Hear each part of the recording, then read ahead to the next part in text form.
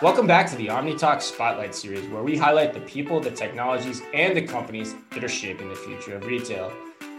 Today, we are joined as part of our ongoing Ask an Expert series by Kevin Swanwick, Vice President, Store Solutions at Manhattan Associates. Kevin, welcome to the show. Hey, welcome. Good to see you, Chris. Yeah, man, you too. The first time we talked, I think we must have talked for about an hour and a half because we got pretty excited about everything that we had to share with each other in terms of like retail and how things are evolving. And so I'm pretty pumped to have you on. I have no idea where this is going to go. I don't know if this podcast can contain the both of us, but for those listening, I asked Kevin to be on today because I think Kevin's got a really unique background.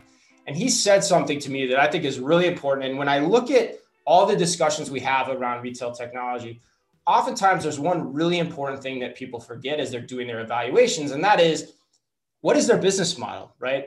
Every business model is built on some relationship between service and margin. And I think Kevin, from my conversations, has articulated that about as well as anyone I've ever talked to. And so today, for those listening, I have asked him to take us through what all that means by using point of sale technology as kind of our looking glass into that endeavor. So Kevin, with that as kind of the buildup, no pressure, because that was kind of probably the biggest buildup I've done in the history of this show. Let's start with a little bit of background on who you are and how have you seen point of sale technology evolve over the last, say, 10 to 20 years? Yeah. So Chris, I've been in the industry a long time. And I mean, let's be honest, if you're really in the stores business, right, you got to be a little nutty. I go way back. I won't tell you how long. It's a long time ago, but we could count it in decades.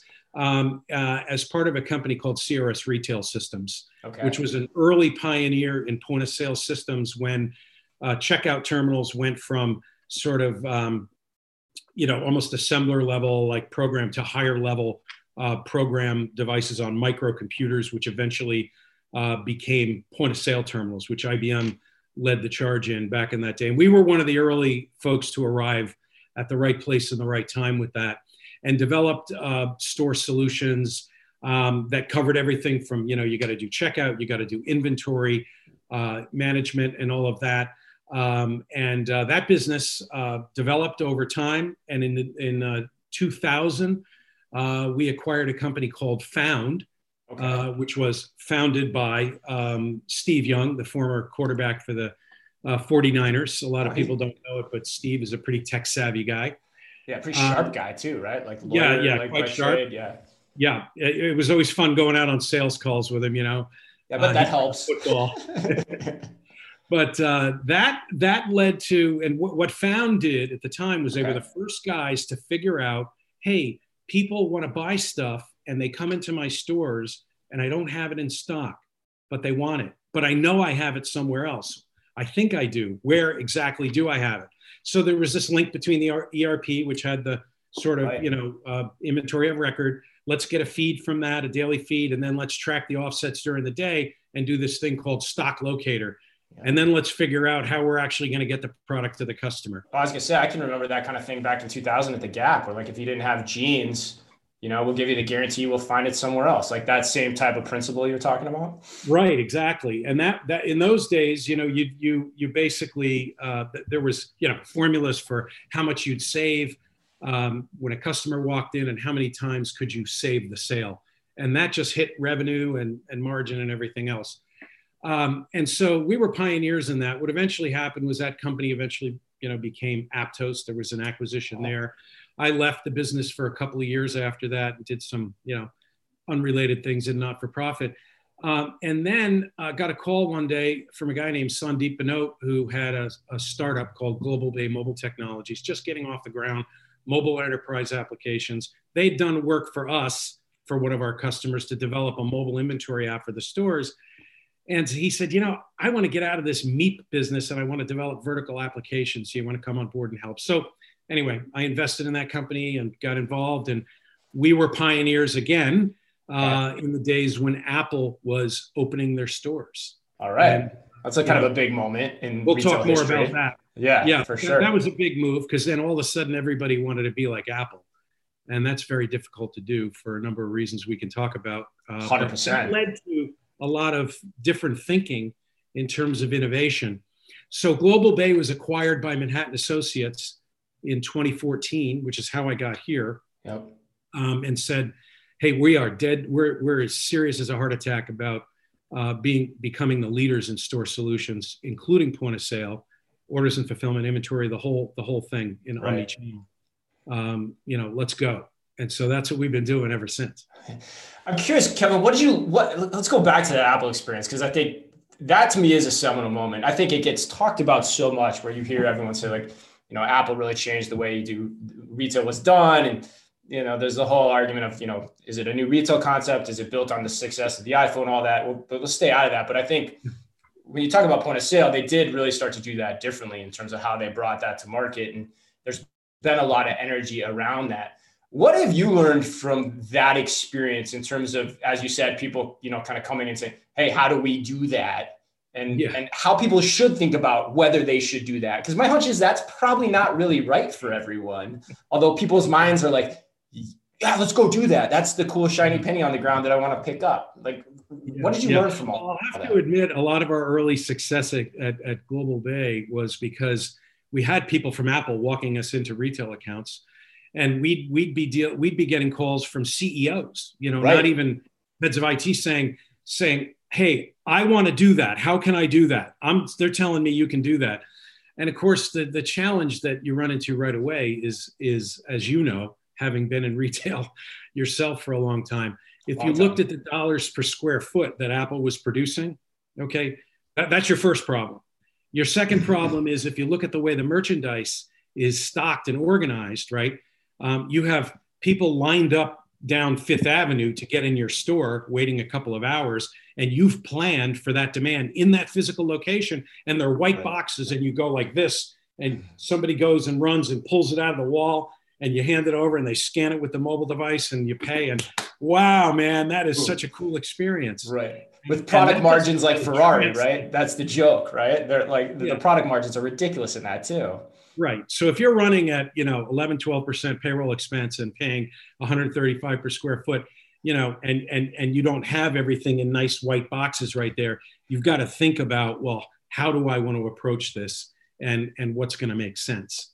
And as it turns out, and this is why I'm at Manhattan, a lot of the good things you can do, for example, with mobile point of sale and clienteling, as it used to be called, where I've got, deep black book profile on a customer, and I want to be able to use that, not in a creepy way, but in a way that fits the service level that I want to reach with the customer.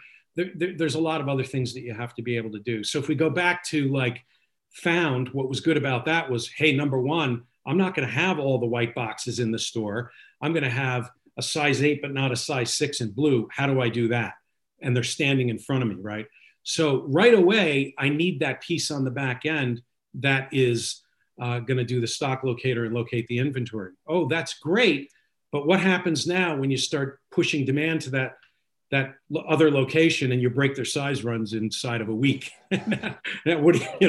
So this leads to a whole new set of problems when you're in the real world of retail, making, dollars per square foot that kind of fit into what most of the world lives in. So, yeah. And so I think, Kevin, as you're talking to retailers then, how do you, say you're starting an initial conversation, what framework, I'm curious, what frameworks do you use to try to think about how to piece apart what's right for one retailer in conversation versus another? Is there any way you've kind of mnemonic you used or devices you've used to try to get a handle on that for yourself as you've learned all this?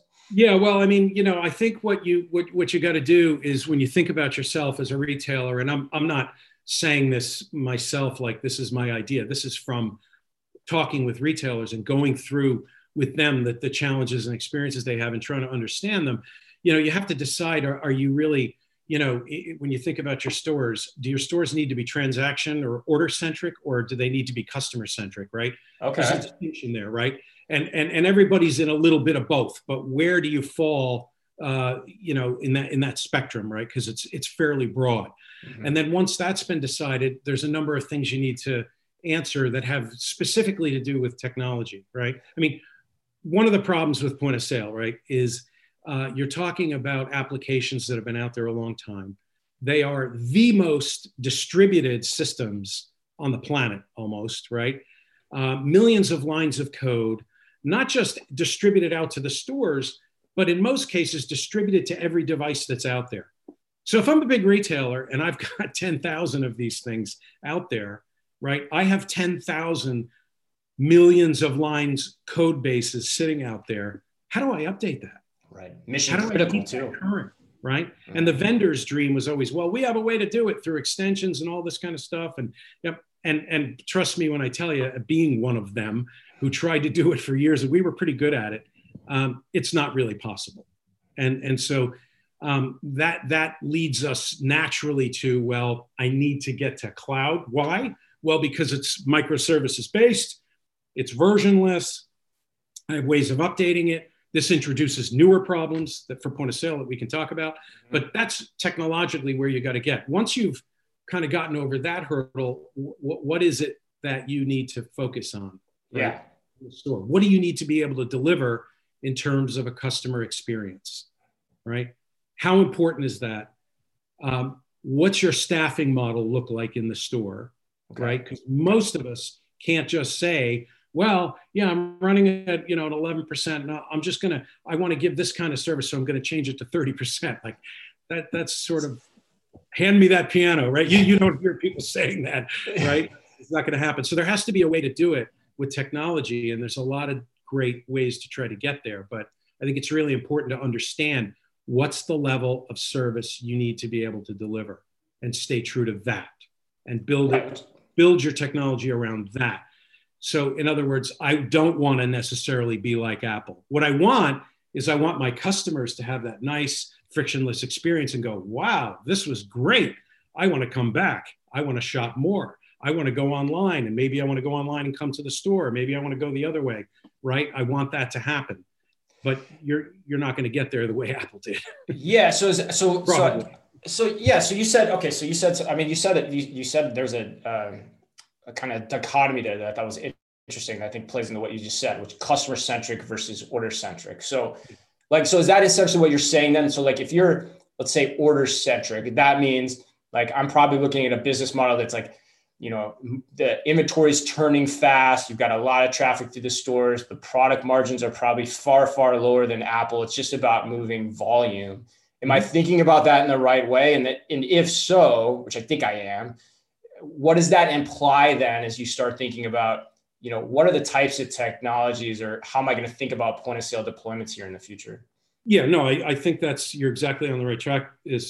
So if you think of it this way, right, a lot of us came from a very transaction centric, and that's a legacy term. Right now we'll say order centric today. It's a bit more hip. Right. But, good call. Right. But even folks in the order management community, it's all about the order. It's all about the transaction. If you think about it, there's a linearity to that, right? Point of sale, the POSLOG ARTS model, you kind of sit there and look at it, and it's like, you start here, you go here, you go here. It's very linear. And it's about the transaction. And so what folks tried to do over the years was, well, how do I take that linear process and build around it things that are going to help me with the customer interaction? Of course, the first problem with that is that if you think about it, that's really a checkout environment. Well, by the time the customer's checking out, it's like game over. They want to get the hell out of the store. Yeah, exactly. So you've got to think about the before experience, the during experience, and the after experience, and that whole continual cycle. And then if you think about customer centricity, since we're on the topic, it seems that there are, I'll oversimplify this, but you can almost think about it in terms of like there are 3 levels, right? Okay. And it's always easy to go to the extremes to try to, frame them. But if you think of a Hermes, Prada, the higher end Gucci, this is a very high ticket, probably lower transaction volume, pretty exclusive customer, very high expectations. Labor models, probably not a problem. You may have people on commission and so on. You don't need a lot of space. Your dollars per square is going to be expensive. You're in exclusive locations, but it works. The model works, right? In that environment, very high touch. I want to have all kinds of stuff in my hands. I've got time to work with the customer. I may want to keep a black book. I want to book appointments in advance. I want to have two-way communication with the customer. That might even be not just store to customer, but actual person to customer, because your labor model can, is set up that way. Mm-hmm. Very exclusive, and so on. Then you go down and you get the next tier down where I don't have those kinds of prices, right? Mm-hmm. But I want to give that kind of service. I feel like I should, right? How close can you get to that? So I want to use some technology in the store. I would like to know if that customer had a problem, reported it to the contact center, has an open case. We shipped a product that wasn't right. There was something wrong with the fabric. We got the fit wrong on this particular line. They're coming back in to do a return. I'd like to know that in advance. Mm-hmm. Customers coming in to do a buy online, pick up in the store. I'd like to know when they're coming, when that's happening with them, maybe make some recommendations for an upsell. Is it curbside? Are they coming into the store? That's another thing we can talk about, how that's changing. And then you've got the folks below that level where, look, I'm pretty much a value brand, but my customers, they're young. You think of the footwear, right? And athleisure, they're digital natives, man. They're coming in. They got this stuff on their phone. They're looking at prices. They're doing compares. They want, do they like to know that, hey, I just came into the store and, checked in. We've got a coupon specifically for you, Chris, targeted for you. Yeah, maybe they do. And these are the kinds of things, all of those line up with a labor model, with an average ticket, with a cost per square foot and all that stuff, right? And it seems like the folks who are getting it right know which band they're in, and they understand what level they need, what level of service they need to be deliver. I think that's really awesome. And I want to make sure people heard that, because what I take from that, here's what I take from what you just said is in the footwear example that you mentioned, that's where you're going to probably need to think about how do you use technology so that the experience is really self-service for the most part. And you're not leaning into your store associates or some other aspect of your business model to carry the weight of the decisions that you're going to make from a technology perspective. Whereas then you go on the other end and you're talking the boutique environment, there it's going to be it's going to be high personal touch. The person can actually have that interaction in the store with the customer. And so that you don't almost want it to be self-serve. You actually want to use technology to facilitate a deeper conversation between those people, a deeper human connection, so to speak, where those people are standing right next to each other, which is really different from what you see in those other formats. So two questions on that. How do you think about what I just said? And then if you find yourself as a retailer in one of those tiers, what types of things would you be looking at deploying or thinking about in each one of them? Yeah, so there's a number of pieces there. I mean, one of the things that we discovered at Global Bay, right, was that we were getting all this traction because we could deliver the nice UI experience. You could check a customer out. You had a catalog, a digital catalog. You had, favorites and things like that. You could work with a customer. You could do it on an iPad, and it was great. The problem was we only had a front end. So now when you get deep into this and you want to now be able to deliver the good customer experience, well, what about the inventory? Right. Who's got that? It's actually a back-end issue. And by the way, just the fact that I can see inventory and what I have, that almost creates more problems than it solves, because now, I'll just start pulling inventory. Well, you can't kind of do that. So, and one of the reasons I'm at Manhattan is because, Manhattan realized, look, you have to have this common component model, right? Where these things can't be sitting in silos. Saks was doing clienteling. I mean, God, years and years ago. Yeah, that part's not new. On the bigger, right? But those systems, they were written with their own code bases, then had to be integrated to the other systems. And when that system changed, what do you do with this one? I need to add something, and it just becomes unmanageable. And folks have wrestled with these things for years. If you can bring that under and get to the cloud where everything is a discrete microservice with a purpose and it's got a job, right? And there's one way to talk to it, then you can start to orchestrate the pieces that you need together. Because some of it is going to be what's on her wish list. Does she have pending orders sitting out there? What has she brought from us in the past? Show me digitally. I want to see it. Do we have lookbooks that she has interacted with recently or before? Do we have some that we want to send her?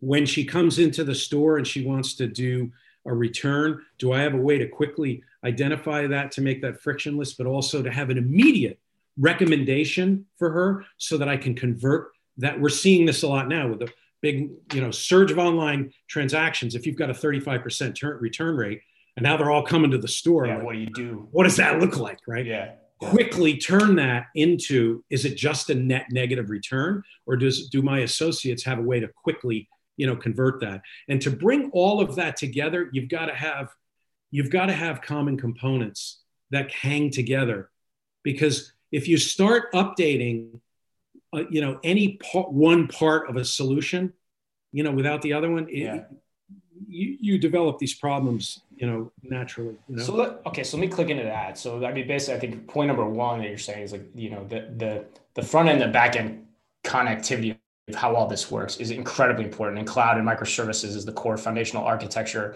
are important within that.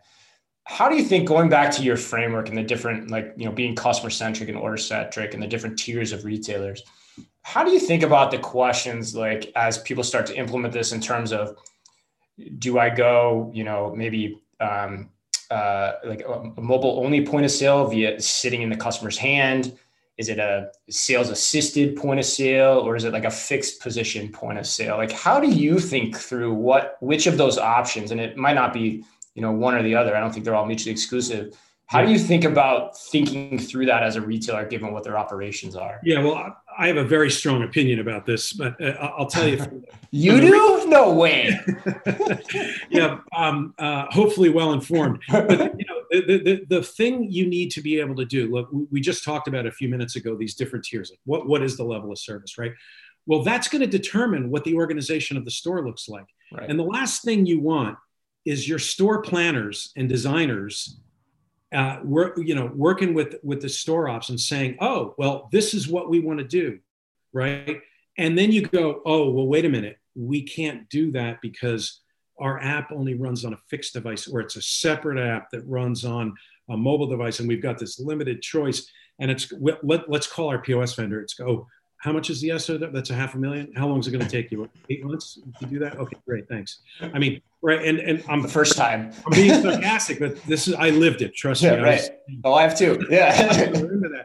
And this is not a good answer. So what you want to have is, you don't want to have technologically a pre-scripted answer, right? This is like, give me the flexibility so that if I decide to open a pop-up, I don't have to carry a big Toshiba or HP register out there every time. I can go with the mobile device. And by the way, can I have some choices there? Like, maybe I want to use a small, form factor like this, but maybe I want to use, a mini or a larger size. What about Android? What about Windows?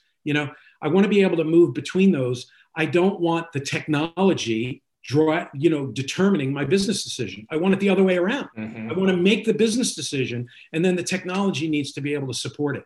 You want to be able to make the business decision that I don't have to go back to IT every time. Oh, can we do that?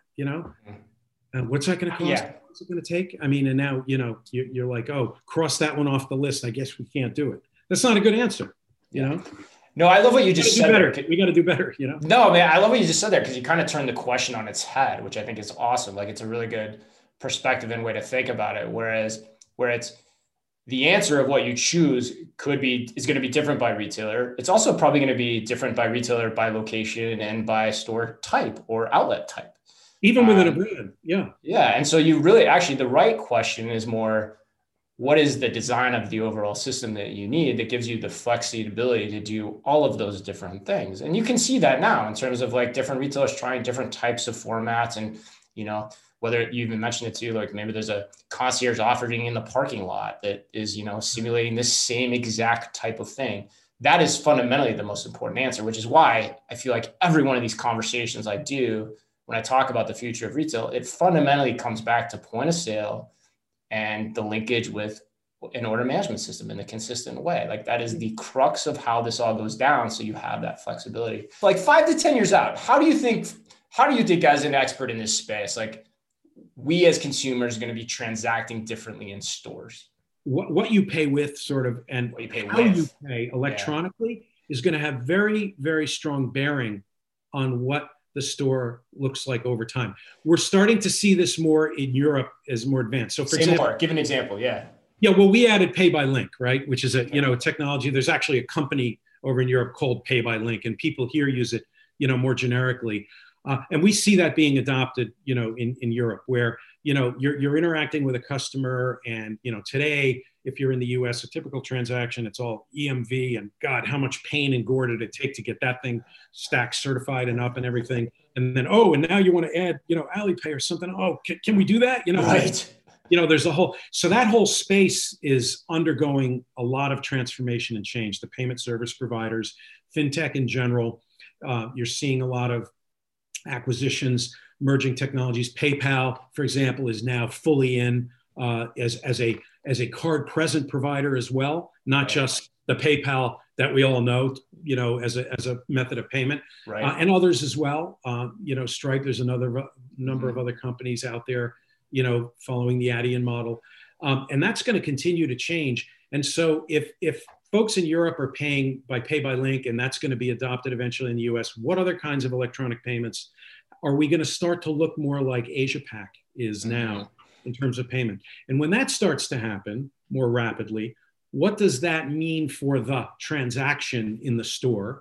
And how much of that is anchored by the customer's device, right? Is it simply just payment, or is it going to go a little bit further? It's like, given what you're saying, like it's probably going to have some dependency on the consumer's own device as being a part of that experience in some way, shape, or form. I think as people get conditioned to that, if you're using Pay by Link, you'll do that right from your phone, while you're standing there, right? Yeah. So you've started now new behavior. No, it's actually a really good bridge too, unintentionally, like into our first question for how millennial are you? But I love what you said there too, because like something I never thought about too, which is, we talked about, okay, you need to have the flexibility in the system that you're going to design, but you also probably, as you're doing that, should be thinking forward and then working backward. And so, on what hunch are you going to play, right? Or what are you going to place your bet, which is, the consumer's probably going to be more involved, or I don't want to say in control, but that's kind of how the word that's coming to my mind, in that transaction in the future by way of their own device. So what is the system design that you ultimately create in that store experience that, is building off of that, as you go? I mean, because I think it's a mistake to think about things like, point of sale, which is a product I'm responsible for here at the company, but it's a mistake to limiting talk about it as a discrete thing, right? It's like, well, when you say point of sale, what are you talking about? Like, oh, you need a checkout system? Like, I mean, if you're a brand and all you do is you just sell merchandise in the store and check people out, and that's all you do, that might be an appropriate conversation. But for the rest of the world, it's like, well, what does it mean?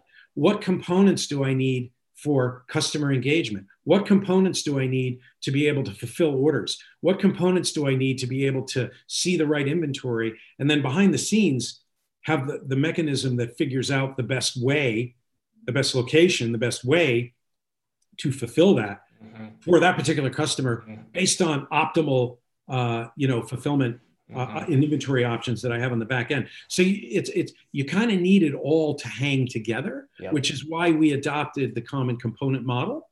I mean, frankly, this is more about Manhattan, but it's grounded in the reality of what's going on out there. Is that we have customers that have started with point of sale, right, and said, I want to get to that platform's on fire because of my legacy vendor. I need to replace it. How quick can you do it for me? Right. And so you start there, but you make sure that when you do that, you've got all the common components so that when they go to put in order management and the rest of it, it's not like, oh, I have to integrate this to that. No. It's the same. So today, we used to talk about standard data model in arts like years ago, you know what I mean? And all that kind of stuff. Now it's about, what are the components? So, things like item, price, promo, customer, payment capture, right? All that kind of stuff. Those need to be common components, not two, right? It's like, oh, if you do an order, it's this component. If you do point of sale transaction, it's that. No, they need to be the same one.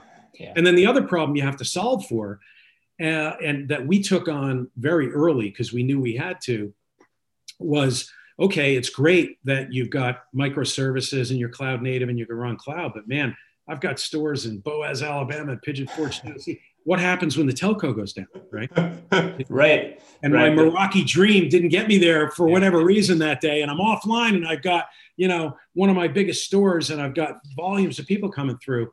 And so you got to be able to have that thing be able to run on an edge. 100%. It's got to be redundant. That is my, like one of my favorite things I ever love talking about is I think I might've mentioned to you this before, but like I was sitting in Target's store when the point of sale system went out and I was like, my God, imagine if I had a redundant point of sale system on my own phone. I could have checked myself out. The store employees could have done the same thing. It would have been hugely successful. I mean, I do have one more question for you. I knew this would happen. So like we talked about, point of sale order management systems. Those are the key. 1A, 1B. Is one 1A and another 1B? I'm curious your take. Like, is one of those more important to start with and get honed in correctly over the other, or does it matter? It does matter a lot, but it depends on your business and it depends on your circumstances, right? Yeah. And what's your starting point? What's your burning platform? We've done it both ways. We've done it go 1B and start order management and go this way. We've done it going the other way. Where's the pain? Ideally, there's no reason you can't actually, do those together. I think in the context you and I are in right now, which is really about stores, it's like, start with what is the store now? What is my store? What is the role of my store? Right. Because it's not what it used to be, right? Is there one in mass, either like, would you, in general, like on the average, the role of averages, would you start with POS over OMS in general? Like, is there an answer to that? Or do you think it's solely dependent? Well, there's a lot you can do with customer engagement, or, which some folks will refer to as clienteling, but think of that whole that whole thing. A customer engagement set of features that could traverse the three tiers we talked about before, very high end or the medium, and there's some there's some gold in those hills, right? Yeah, there is. You can implement that. You can see where my bias is, actually. That's why I keep asking, but yeah. Right. You can cheaply implement a lot of that by using mobile devices, not having the expense that you would have had before. And you've got a ready path to get to order management. So there's definitely a compelling case there. Right. That's how I think. Okay. That's good to hear. Cause that is how I think about it. Like if somebody put a gun on my head, I think that's the answer I would give too. All right, cool. Wow. Awesome. All right. That was great. I was loving the heat comes at the very end of everything too. That was fantastic. All right, man. This is a great segue too. So now let's put your money where your mouth is, literally. All right. Let's say you're in the grocery store, maybe post pandemic, however you want to answer this. Are you pulling out a credit card or are you using some type of mobile payment?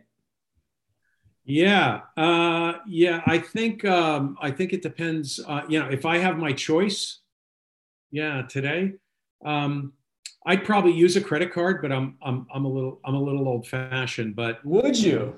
Yeah. If why is that? If I'm with my daughter, I think I'll go for the I'll go, let me just swipe over that baby because it is secure when it's implemented properly. Yeah, right. Absolutely. A lot of people here are tapping the credit card now. That's like the new behavior change. They're still using the credit card, but they're tapping it versus tap and go. Right.